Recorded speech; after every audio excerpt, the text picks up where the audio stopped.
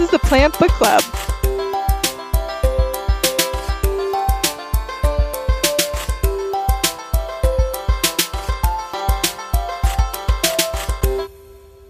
Hi, I'm Ellen Earhart. This is the Plant Book Club podcast. I'm a fact checker, a science journalist, and the host of Plant Crimes, a podcast. Oh, hi, I'm Tegan, and I am...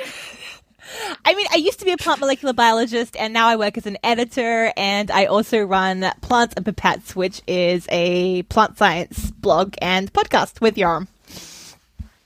Hey, I'm Judith. I'm a plant molecular biologist and researcher in Sweden, and I am founder of the startup company Flora L Design, where we make pattern out of plant microscopy images on textiles. And hi, I'm Joram. I'm co-hosting together with Tegan the Plants and Pipettes podcast. Also trained molecular biologist, but now doing all kinds of science communication. Mostly plants, but not only that. Today, we are looking at Plants That Kill, A Natural History of the World's Most Poisonous Plants by Elizabeth A. Dauncey and Sonny Larsson. And I would describe this as a really excellent textbook.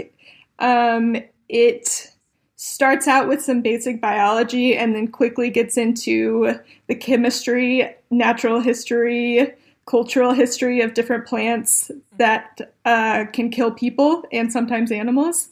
And it's organized by organ systems. So there's a part about the cardiovascular system. There's a part about the nervous system.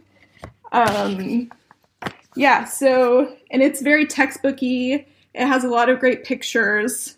It has, it's kind of organized by chunks of text. There's the classic boxes that say different tidbits. And, let's get into it. As you said, it's kind of a textbook. For me, I felt like it was kind of between a textbook and a coffee table book. Like, there was enough beauty and little interesting bits in there that it wasn't dry. It wasn't purely academic. It was definitely inspirational in many ways and interesting and nice to look at as well. But to discuss the book, I don't know, should we go through it as a section by section, or what's the way to do this? That's a good question. I took some notes about my favorite little bits, and we can go section by section if you want. I just don't know. Let's see. It starts out with chapter 1, Why Some Plants Are Toxic. And like I said, that kind of starts out with some basic biology. I'm sure that all my plant scientists out there found this a fairly easy read. Yeah, I have to say it's one of the parts that I read from the book. I didn't manage to read the whole thing. But yeah, I read the introduction, and it was very interesting because it's a summary of some of the things I did know before. Many of them I did not know before. I mean, I never really learned botany. So for me, it's just the classification and nomenclature part was already news to me. And I almost got a PhD in that stuff. So that's not, I don't know what it tells about my personal education, but yeah, it's a very, as you said, I think textbook is the right way to describe it. It really gives you an overview over many things. But I also have to say it's a good textbook. Usually when somebody tells me go read this textbook, I'm like, no. Nah. I thought also it's not a typical textbook in the way that it's just full of facts. It's very short, the facts. There's not many pages spent on every section, yet it's very dense in information. But I found it was like an edutaining coffee table book that you could pick up and you could read in it and you would learn something. You would maybe not remember everything. Even for me, it was very dense in information in all these parts. But I like the introduction, and I like this introduction that there was an introduction both on plants and on human biology, because afterwards it connects it so much.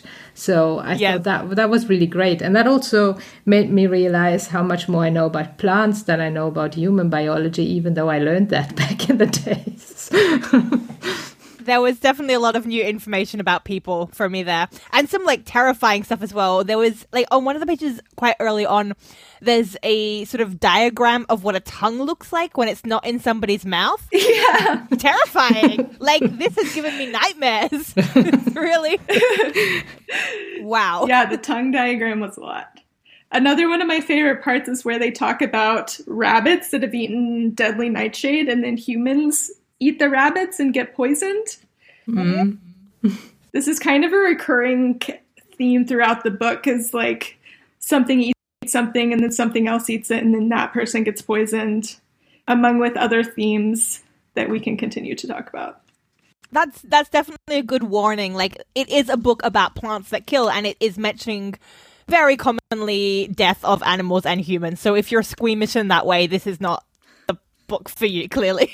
Like, it says it on the title. It's quite plain what's happening here, but yeah. Although it's not saying these things in like very graphic detail. Like, I think if you listen to the Average Murder podcast, you will get more like gory details than if you read this book. Like, it's very like the gruesome parts are hidden behind like jargon or like medical descriptions, at least. Not jargon, but I would say kind of a factfulness, just to kind of. It usually gives a lot of history also, which I thought was very interesting. That it puts it in a context. It's not just plant science, but plant science, I mean, starting as early as some like 400 years before Christ. And this is really a long range until today's research, which I thought was a bit pity that it doesn't have references in the book. And being aware of how much we know by the most recent research then doesn't become so much clear if you don't go in and look up the references, or you would like Google, okay, where may be a reference. But that could have been really nice to see how much we have learned in the past 50 years probably about these phenomena that are more than 2,000 years old and that people have known so long. You're saying before, like, BC, but I think the earliest reference in there's a mention of some plant compound being included with, like, Neanderthal man discoveries. Mm. It's like way back in the beginning of time. This is how plants were potentially used medicinally. Yeah. But you're right. There's not a reference list there. It is so dense with information. I wonder how that could even be done. I think it would be like chaos of numbers across the page, but yeah. Yeah, and they do have a further reading and online resources page in the back. So they have different books that they presumably drew from, and then some online databases. We can read one of those books next. I thought in general that it was very nice that already in the introduction there come up examples, and there's always references to other parts of the book and other chapters of the book. So it puts everything very nicely in context, even though you go like plant by plant or effect by effect, what it's affecting the brain, it's affecting the cardiac system, it's affecting the muscles, whatever it can be affecting. But it's really nicely connected so that one understands the bigger context as well. And that starts already in the introduction, which I thought made me also then not maybe necessarily continue to read. I was like, oh, that's interesting. And then you jump from page 20 to 180 to look up what that was. And then you jump somewhere else. So it's an interesting way of reading a book. I'm usually not so jumpy when I read a book, but it was fun. It's like part textbook, part coffee table book because of the beauty, and then also choose your own adventure because you can kind of like jump to a different section and and then you have another ending there of a death of somebody or a death of an animal in that section, or yeah, definitely. I was in general amazed by all the knowledge that was put in that book. I was intrigued how long time it would take to write such a book, to look it all up. And I was really intrigued by these anecdotes. There was always these small text boxes that describe a specific case. It could be related to a murderer, to any kind of like accidental poisoning. And it's like, how do you at all dig out this information? Where do you get this from? So I was really intrigued by that information that was in there. Not that it was not like believable, but it was interesting. It was fascinating that the authors put so much together. They have two different backgrounds here. One is a toxicologist and the other one is a pharmacist. So, but still, it's a lot of information in that book. It's like it does start from the compound. It does start from this kind of toxicology point of view, but then from like that core, it goes anywhere. It goes to the history. It goes to the just like all these different kind of tales from that center. I was gonna say I would watch a documentary about the making of this book. And also, I don't know what a freelance toxicologist is. Like, how do you get your clients? Oh, like. It's like Dr. House, maybe.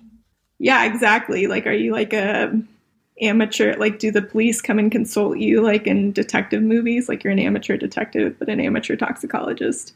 I don't know. I have a lot of questions about. That sounds like another TV show to happen. I mean, there is Castle with like the writer guy being part of the crime team with his like point of view. And I mean, that could be now like the freelance toxicologist being called on scene when somebody has like weird symptoms, and he always like, or they always find a weird plant and be like, oh, this plant, it only grows in this part of the world, and how could this come here to New York? And I would watch that show as well, that made up show. I mean, that's kind of the Agatha Christie. Yeah, I've been watching this British show called Rosemary and Thyme, and it's about these two horticulturalists who solve murders. Tegan, you're nodding. You know what I'm talking about. I mean, they're quite, it's like middle-aged, or more than middle-aged lady, I would say, right? Like these kind of... Yeah, that's my favorite genre of TV show, like old ladies who solve mysteries. It's actually remarkably popular as a genre, right? It happens. Yeah. Yeah. And Agatha Christie comes up in this book. They mention her as well, the fact that she was like trained as a pharmacologist or like something to do with. And that's why all of the detail and the use of the poison in her novels is so well researched, because she had that background, she had that training. And that's just like one of the many thousands of small like little hints and clues and exciting bits of information that come up. Yeah, she worked during World War I, right, as a nurse. And it came up during her book, The Catcher in the Rye, something about rye plants. I can't remember now. I'm like trying to find it. It was page 51. I just got it here. A pocket full of rye. Yeah, a pocket full of rye. Right, not A Catcher in the Rye. That's a completely different book. But also about rye. And we do love books about rye. Maybe that would be next for us. Just like... At one point, we will like run out of books that are actually about plants, and we'll just be circling like things that mention a plant in, a rose for my Valentine, and it'll be like, yeah, why not? It's got like rose, it's a plant, it's fine. Why not? Okay, so what should we discuss some of our favorite, most exciting bits? The problem is I have so many different notes here, but like, a lot of them are just like, read more about this later, Tegan. Like, go back and look into this. Same. It's really, yeah, right? Where it's like, must read more. Yeah, let's just go through some of our favorite. And for some of them, I wrote down the page number in my little notebook, and some I didn't. So, okay, so one of my favorites was No One Knows Why the Golden Bamboo Lemur Can Eat the Bamboo with Cyanide and Not Die. Like, it's a mystery. Like, these lemurs are just eating the bamboo and no one knows why they're not keeling over. So, from an academic point of view, I kind of had that thought of like, that can't be that hard. I can get my hands on a couple of lemurs, start feeding them like the bamboo, and like, easy publication right there. And then I was like, oh my god, these poor lemurs. Like, my thought is to just start like homogenizing lemurs to find out how they have their magic. There were some more of this kind of experiments with the apes. It was they fed them toxins and they saw how it was distributed throughout the body, and then they kind of injected it and had something around the legs so that it wouldn't distribute, and they looked at them dying, and they had like the public observing that, and you find like, oh, yep, this wouldn't be an ethical experiment to do today. Yeah, there was a few hints throughout the book that like some of the ways we found out how these worked, or even some of the names of the plants, are related to not ideal practices that happened in days of yore. Yeah, like dumb cane. I don't think they explained that one. They just like referenced it. I didn't get that. There was a couple where they like said, "Oh, as you can tell from the name XXX," and I was like, I Am I stupid? I actually can't tell from the name what is happening here. Well, I knew dumb cane from like past experiences. I think they used to use it as like a torture to make you go mute. It like irritates your throat and stuff, so they would like, you know, make you eat it and then you would not be able to speak. Yeah, that's horrific. So I wasn't really sure about that. There's also I think it's called like Dutchman's pipe, this aristocola. I don't know how to say that properly. But again, it's referred to as something related to the uterus. It kind of looks uterus shaped, and it had this link to the uterus.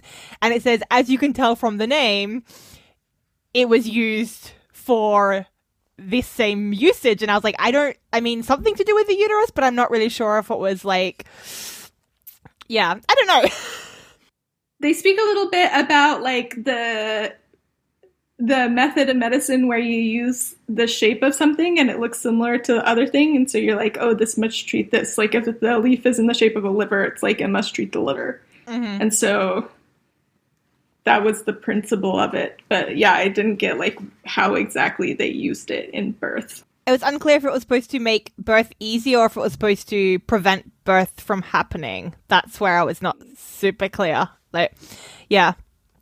The one thing I did find a little bit uncertain, and it might just be because of my like lack of familiarity with the human stuff and then like not absorbing those words as easily, is sometimes they would mention like a malady or a type of sickness by the name, and I didn't know immediately what that was referring to. And I think it should be quite obvious to people, but I just have such a low understanding of human illness that there was a few times where I was like, I'm not really sure what that is, but... Yeah, I had that in general. I think to me this plays a little bit into the question, like, who is this book for? Because there are many like specific words for like the medical, the chemical compounds that are mentioned, the plant names, the disease names, and so on. So there is quite a lot of like specific terminology that is just there.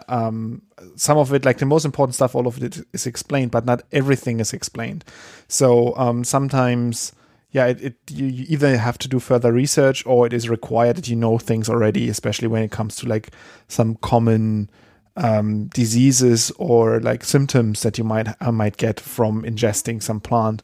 So that is something where like that was more textbooky, or where I would say this is maybe for people who have some sort of education into some of the areas that are touched here. I mean, I don't think many people will like understand all of the terminology. Some will do better with like the medical stuff. Some will do better with the botanical stuff. But yeah, I think you need some of it. Otherwise, I might assume that some people might feel lost from all of the terminology. Yeah. I have an example here where they're talking about tropane alkaloid poisoning and a treatment for myasthenia gravis, and I'm not I don't know what that means. It's gravis. It's probably bad, right? Probably grave. Like maybe you end up in a grave. Maybe it's just like, oh, they are gravely ill. It sounds bad, but I'm not really sure what exactly. Well, gravis also means like a pregnancy, right? Let me. Oh, does it? Quick. How do you spell it? Yeah. Gravis. And myasthenia. But yeah, this is definitely the point. As you said before, like if this had little like links, I can imagine this on the internet. I'm a terrible person. I'm imagining our book like as an interactive source where you can just like click on everything and go to the next source. Okay, do y'all want to know what myasthenia gravis is? Yes, please. Yeah. It's a chronic autoimmune neuromuscular disease that causes weakness in the skeletal muscles that worsens after periods of activity and improves upon periods of rest. Sounds bad. Pretty basic knowledge, I would say. And I think gravid is pregnant, gravid. So you can use calabar beans, which is a type of like a bean plant that's found in tropical Africa, to treat that if anybody's interested. Very Excellent. Specifically. But I think it does have like a kind of glossary at the back, so you can also look up either your different illnesses or your different plants or your different compounds and go from there and sort of see where the compounds are found in different plants, what they're going to treat, things like that, which is quite cool. I like that too. I thought that was a very good resource to have in there. And coming to the plants themselves, I think there's many plants that even a person without botanical knowledge would recognize. It's written by a British and a Swedish person, so I think there's plenty of plants that we know from Europe here. It's not only like tropical plants or something that is completely exotic to us.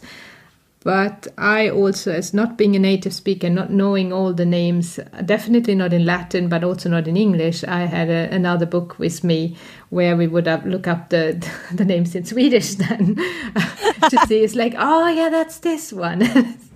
when it comes to the details and you wonder, it's like, what was this and what was that one? So that can be a bit tricky. But if you have some interest for plants, I think many you would recognize and could be relating to.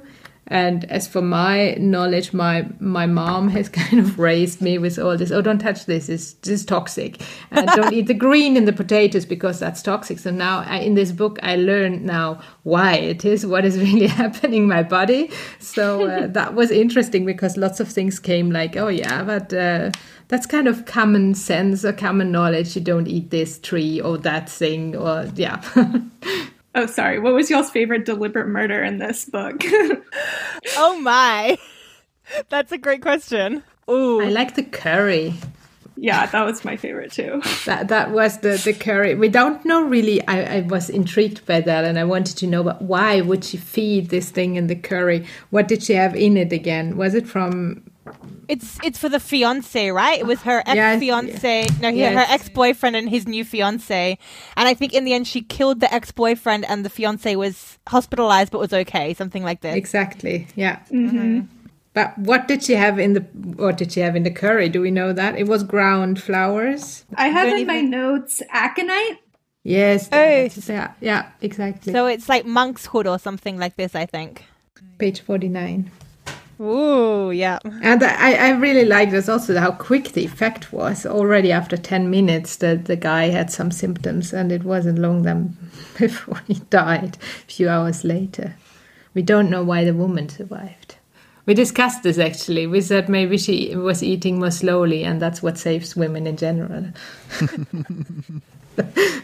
There was a nice story about somebody who had distilled a liquor and they made like an alcohol and they drank it one time and it was completely fine. And then they drank it the next day and they became very, very ill and died.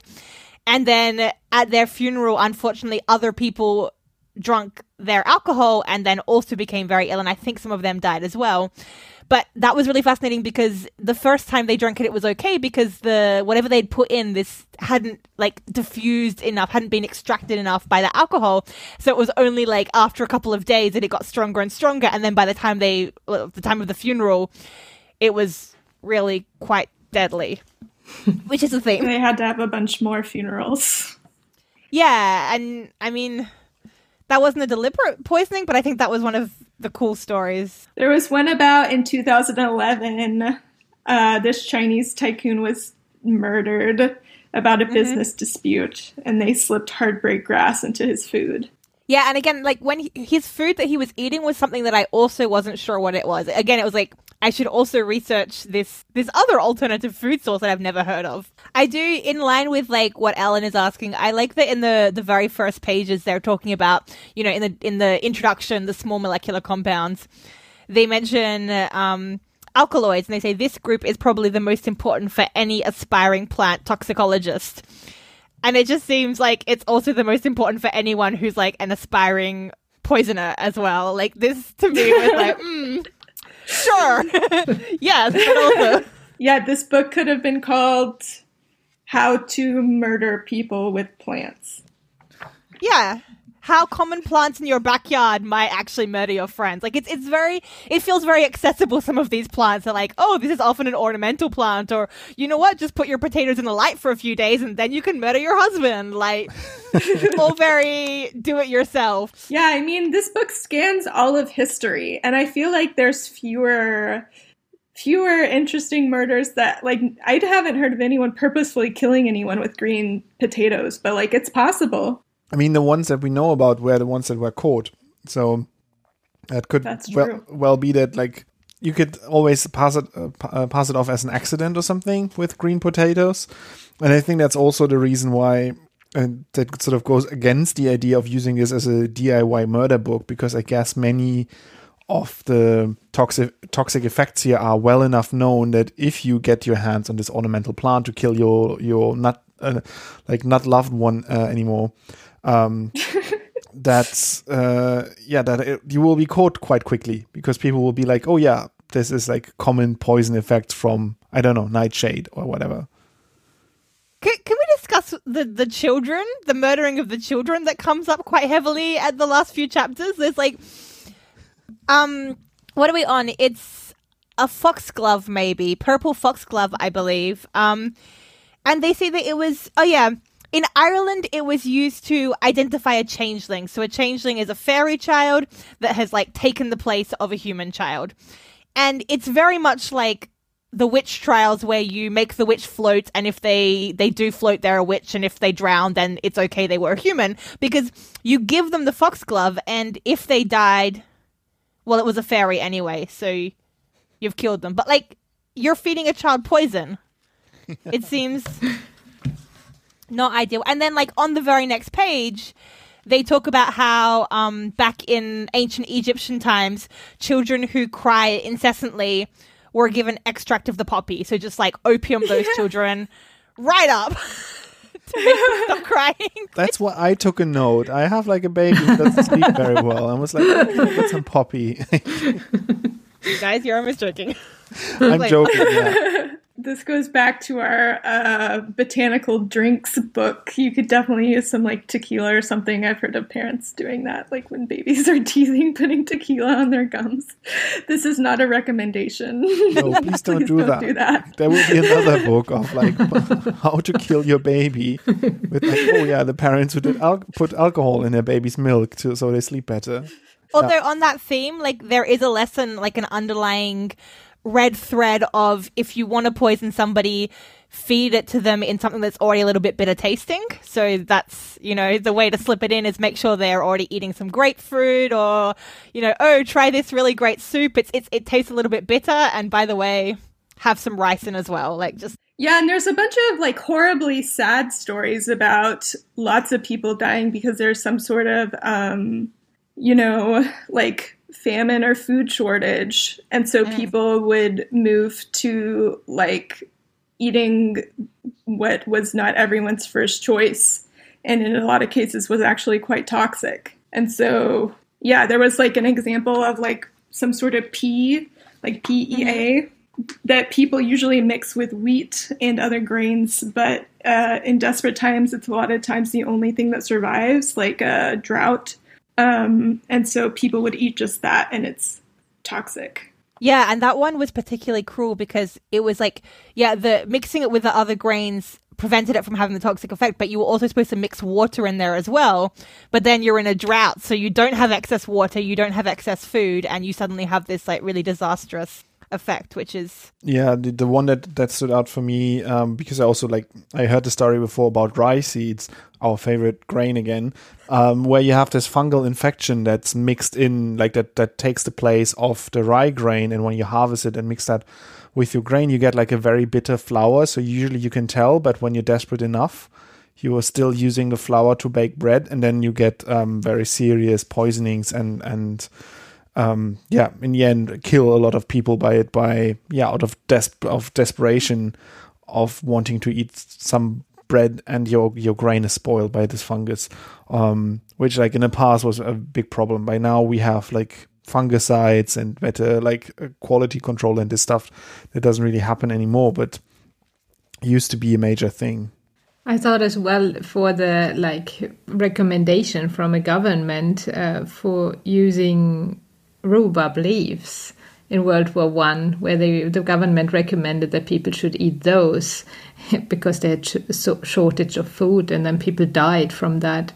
And then in the Second World War, then the ministry, they filmed an advertisement for preventing people to do that again, to eat it again. So even that was like, oh, well, when you recommend something, you better know what you recommend.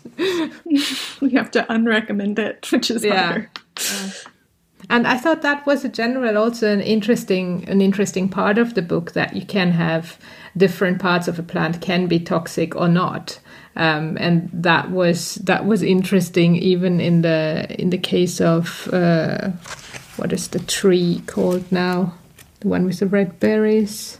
Yew. Yes. The yew tree. Mm-hmm. Yeah, where you only have like the flesh of the berries is not toxic, and then they were looking at these different animals that actually ate the berries. There was also this case with the bitter taste that some people mix the toxic part into orange jam, which was already bitter, so it wouldn't be visible in there.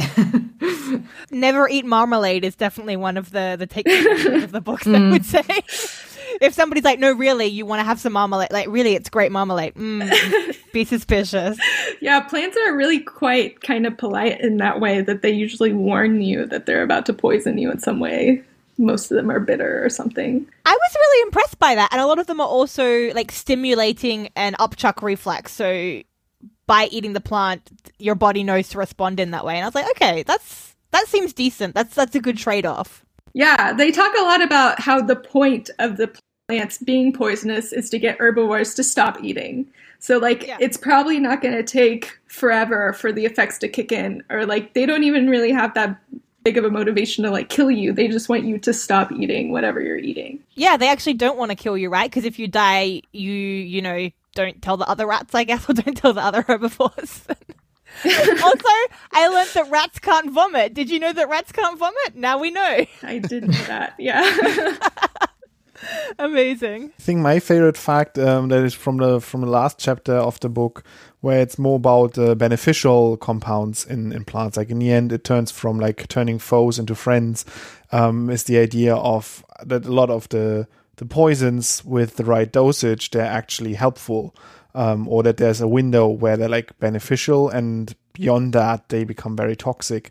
But a little thing that for some reason stood out to me was that the thing that tonic water and coffee have in common is that the main ingredients in both, like coffee bean in one hand and quinine, which is part of the bitter in tonic, that this comes from the cinchona trees, and these are both belonging to the same family. And I think it stood out to me because like at one like hipster coffee place, I had like an espresso with tonic water, and so apparently I had like two main ingredients from the same family together. Unfortunately today, like the quinine in the tonic water is not there in large quantities anymore, so it doesn't help with malaria, which it was used to, like that it used to work against. This is like, Joram, you leave a review on the coffee store, like, great tasting coffee, but does not help with malaria. Like, I feel like when Ellen asked the question, she meant, did it taste good? Not like, do you feel now more resilient against mosquito diseases? Yeah, did it taste good? Yeah. It's interesting. Like, it's not what I usually would do to my coffee, but if you want to have something coffee related, but that's different, then it's a good thing. I think I had it in summer, and then you had like some ice cubes in there, the tonic water that was cold, and then the espresso. And it was a cold, refreshing drink, and that was quite nice. You know, like a stupid fact, like an easy one was that like fever tree is the common name of the tree that produces the quinine. And that's the brand of like tonic water that we drink quite commonly here. Ah. I didn't know that.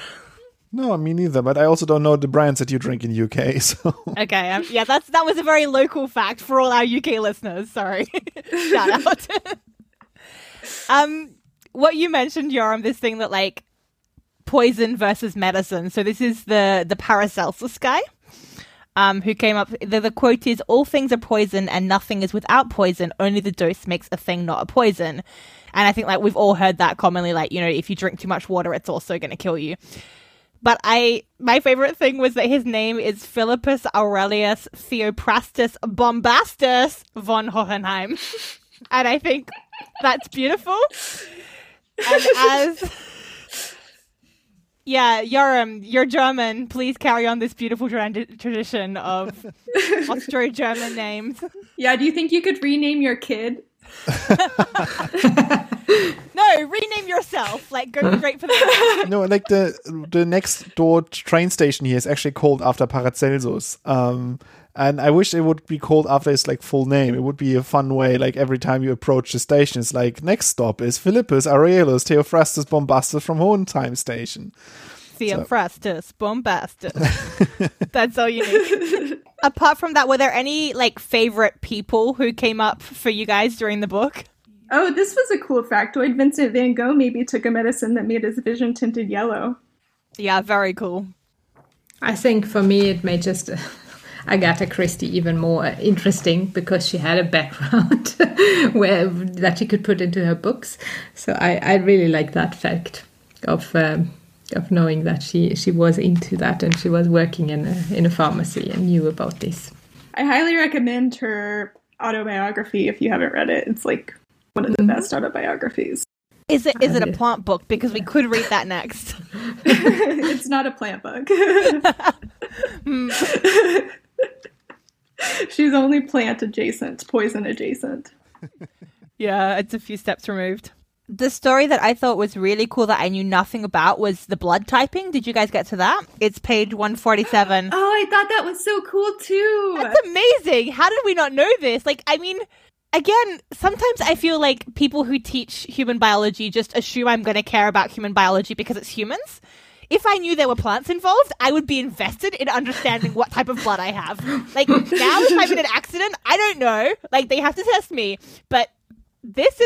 Okay, so the basic thing is that different types of blood, depending if they're A, B, or O, will kind of, like, gloop together, like form aggregates when you add mixtures of different plants. So some of them will aggregate if you add lima beans, the other ones will only aggregate if you add asparagus peas, and this was this is how they first realized. So it's Austrian physician Karl Landsteiner, and this is how they realized there was different types of blood. That's amazing.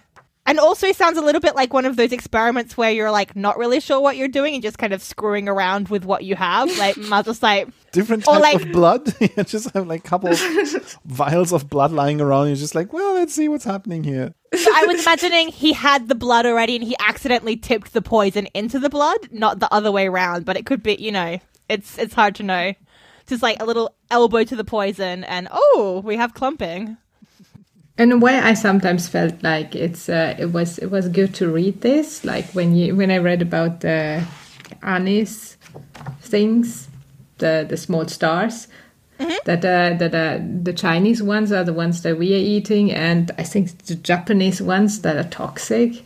If you would like just go to visit to Japan, you would see them laying around. You may just pick them up and have them in your food. It's like, okay, this is lesson learned, not to do. And even the honey, where we have honeybees or there's honeybees in Turkey and these parts of Eastern Europe that would feed on rhododendron that has toxic nectar, and then that gets into the honey, and they got this kind of like mad honey that made people, have all kind of unpleasant symptoms.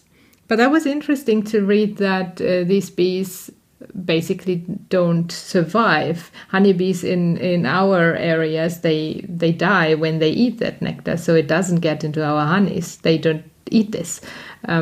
So that was a bit kind of like a calming thing. And maybe I will buy more local honey from Sweden. On the flip side, it made me glad that almost all the food I eat is like thoroughly vetted. Like, I feel like this book is like not a good foraging book. Like, it's not going to make me want to like go out and try stuff that I found on the ground. Yeah, even when the chapter about skin irritation, where they would talk about botanists going around and picking different plants, and then some of them are really irritating, and it's like, it's like you should maybe wear gloves, or they thought it looked like nettles, but it was something different, and they got strong reactions from that. So even there, it's it's good to be aware that there's maybe more plants than we think that can have react or can cause reactions when upon touching as well. Do you think overall this book made you more anxious about like the world and plants, or less anxious, or just like equally anxious?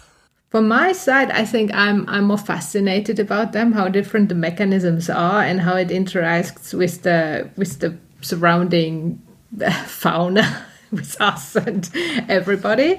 I would be maybe more careful, and I think I have a very not concerned attitude when it comes to plants. But if I would travel to other countries, for example, where there is more poisonous plants maybe around in the wild, I don't think that I have encountered so many things here. Well, I mean, you go into the forest, you pick berries, and it seems all pretty safe. I haven't been attacked by anything. And most of the plant, even the very digitalis or the very toxic ones, you shouldn't eat them, yes, but you can also the toxins can get into you if you touch them, and they talk about florists being in contact with them a lot, that they get irritations. But I'm usually not concerned about toxic plants, and I would also put them into my garden, just making kids aware that they shouldn't be eating them. But I think that's a general thing that you teach them, that they shouldn't eat what they don't know. But I think the skin irritation, and that was a bit more revealing chapter where I thought, oh, there's more around than I thought. You don't have to eat it to have symptoms. Yeah, Tegan, have you ever encountered stinging nettles? In England, I encountered a lot, and it was very unpleasant. Yes, I felt angry. I felt angry that as an Australian, people always say how aggressive all of our wildlife is, and then I came here and the plants are biting me, and that just seems unfair. I was going to say, in the United States, I've encountered poison ivy, I've seen it, but I was taught to recognize it, and I've never been stung by it. But when I lived in England for a year, I got stung with stinging nettles all the time, constantly. It's interesting because, we have that in Germany as well, quite a lot. And I remember as a kid when you would go, play in the bushes, you would just sometimes come to a patch of stinging nettle. And then it would be annoying, it would hurt and be very itchy for a while. But I think it's been, easily 15 or 20 years that I haven't made that experience anymore. It's just something when you grow up, you learn it the hard way at one point, and now I can recognize it, and now I'm not going into these bushes here because it's full of stinging nettles. So, but Ellen is right; they're everywhere here. It's really, my garden is filled with them. I have to pull them out every few weeks. They just grow really fast. They do this thing where they put runners underneath the earth and come up somewhere else. They're impossible to and they sting I thought they would be slightly painful and then go away. It's worse than a bee sting. it lasts sufficient. It's a long time. And more surface. It's nasty. And, yeah. They're mean. They're mean plants. But they make good fertilizer. You have to collect them, then you have to ferment them, and then you have to pour them over your plants. It's good against pests, and it's a good fertilizer. We actually want to go out next summer and pick some in the wild because it's a good way to deal with pests in your garden. But you have to go through a process of you can wear gloves and long shirts, long sleeves, and then you should be fine if you are careful. But it's interesting. Basically, what you guys are all saying is that a lot of this is about familiarity. If you grow up in that environment, this one's the poisonous one. Somebody's told you, your parents usually, or there's from the community this knowledge, and then you just don't touch those plants, you don't eat those plants, you don't put them in your eye, whatever. And a lot of these stories are people discovering, and I'm using little inverted comma things here, new lands, and then surprise, surprise, immediately getting poisoned because they're trying to lick things that everybody there knows don't lick that thing, but they're just going and shoving it in their face. Yeah, what I learned from this book is something sort of more meta, is by the fact all of these compounds that are shown here, it's it made me appreciate how diverse the chemicals are that plants make, and how very often, especially in the back when it talks about like medicine, and how often we still have to grow the actual plant and harvest it and extract it to get the compound, because without all our sophisticated knowledge about chemistry, we can't make that compound efficiently, at least not as well as plants can do it. And and if you go through it, like you have all of these different types of compounds in here, that are all no problem for the plants to make, but that are very, like, if you wanted to recreate that in a chemistry lab, that would be like close to impossible to do that. And it made me like really sort of appreciate this like molecular diversity that you don't find as much in like animals or other sort of species, but you find that in plants. And I quite like to learn that. Somewhere there's like a non-plant person angrily shaking their fist that you've like said, no, plants are better. I mean, objectively they're better. That's just how it is. But I mean, what crazy compounds can animals make? Like, they're all essentially like a bit of protein, a bit of fat, and that's it. I do agree, not animals, but like bacteria, archaea, fungi, like those guys are doing crazy and impressive things. They're just like almost plant species. I mean, bacteria, you take them, like you put them in a bigger cell, you get a plant cell. And fungi are just like plants that are not green, but I mean, they look like plants. Proving that you didn't read the first chapter of the book where they specifically said that fungi are not plants. Yes, there was so many parts where they were like, fungi do this really cool thing, but this is a plant book, so we're not going to talk about that.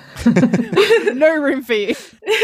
Yeah, fair enough. That was another thing that I was intrigued about, because there's a lot of toxic fungi, and we have these books of what shall you pick and what shall you not pick, and it describes some of the symptoms that you would get from these fungi. But are you aware that there's a similar book about fungi and toxins, how they work in detail? By the same authors? Yeah, or by like anybody. Oh, I don't know. No. Let me Google fungi that kill. I know, by the way, of the same author, there's a new book that came out last year that's Plants That Cure. So that was also interesting. I think that maybe builds up on the last chapter and brings that a bit further. So I've ordered that because I thought that it was really nice to read this book and to see like the poisonous effects, but many of them, because they are so powerful, are used as well as beneficial plants or as medical plants. So I think being able to compare and see if in this Plants That Cure book the same plants appear that appear in this book here will be very interesting. Bro, exactly the same order of plants, but like with just like a different perspective on them. Yes. It's just like, if you like, this kills you, but if you use it at the right dosage, then it's been used in like this and that medication. And the whole book is just like, see book Plants That Kill, but use less. Lower the dosage. Done. Yeah, let's see. Yeah, it's a good thing that we don't write books, Tegan. Like, we would be very lazy about it. Just like, I mean, but fast, quick at writing. But this definitely seems like a book that I would enjoy sharing with my hypothetical future children, as far as like, it's educational, but it's like really fascinating, and it like draws in different elements. Like, it's so many different angles to be interested in plants. I know it's like focused on toxins and there's some like slightly horrific things happening, but there are just so many different reasons to be invested in plants that are coming out of this book, which I think is something that we lack a little bit sometimes in our human and animal-centered world. As a child, I would have or high school student, I would have loved this book. I remember I got at one point a book about like chemistry, and was like, the format was very similar. You had like individual chapters that were sort of enclosed stories about, like, one was about the chemicals in coffee. One was about like rubber, like latex industry and all of that. And I love that. It had so much technical details in that, but it also told a story of like how rubber was discovered and what is the chemical process behind it. And this book is very similar to that. And I think that's like, I would have loved that as well, to just like, even though I wouldn't have understood all of the words, I would have still understood like the stories and like the fascination behind it. And yeah, I think it's a very good book to spark this interest in plants. Can we read the fungi book, Ellen? Did you find one? No, I didn't find an equivalent, but I can continue looking. No, that's okay. We have somebody with a copy right now, so idea stated on the podcast. What are y'all's ratings? I can start out. I would rate this 4.5 out of 5 rice and tipped arrows. I'm giving 5 out of 5 poison donkeys. I think I would also give 5 out of 5. Oh no, this is exactly how my brain feels after having read this. It was too much information. I just give 5 out of 5. I really liked how it was built up, and just being able to have it there and being able to open it and learn something. I wouldn't recommend maybe for somebody to read it from start to end and hope to remember all and every detail of it. It's very dense for that, but it's definitely a very educative and entertaining book. And also, I love this fact of recognizing plants. You just open, every third page probably you will find a plant that you have seen in your garden or that you have heard about. And that is really nice to relate to it. It isn't too inaccessible for just the average normal person. So I give it 5. Yeah, I would also give it 5 out of 5, glasses of tonic water. With coffee or gin, depending, maybe 3 gin and 2 coffee and tonic. Because it's very, as you said, very informative. If I would still have space on my coffee table that is not covered with children's book about cars, I would leave this on my coffee table and every time just pick it up and read a couple of things. And because it's really interesting. And yeah, I couldn't, I think it's already clear also from the podcast, there's hardly anything or nothing really there we could criticize and say about it, where we're oh, this was bad about the book. Because even the technical terminology, I rather see this as a strength. I take this more serious because it has the right words in it, and it doesn't try to describe it in some more general terms, so it becomes watered down in the information. So yeah, I really enjoyed reading it, even though I didn't manage to read every single page, but I still enjoy it and will keep it accessible somewhere. Which brings us, I think, to the question what do we read next? I think who's in charge of picking this time?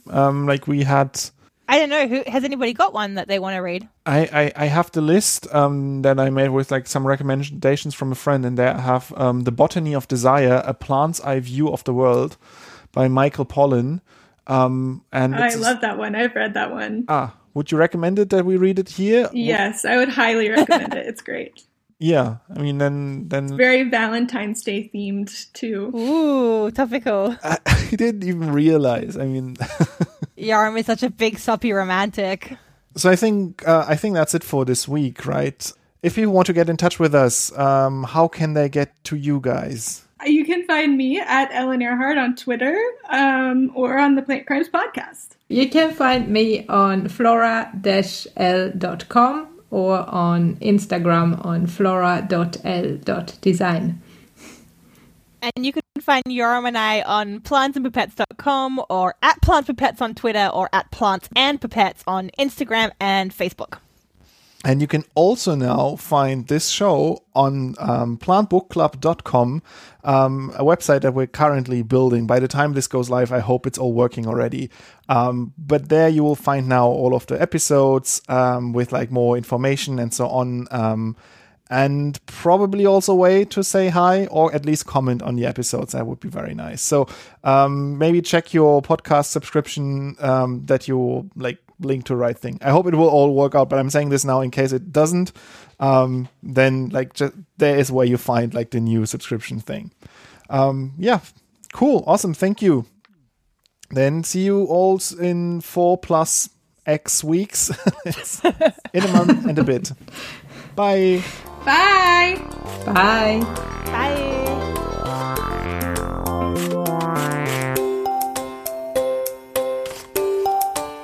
The opening and closing music is from the album Green Ideas from Pine Vogue. You can find the music on Bandcamp, where it is published under a Creative Commons license 3.0.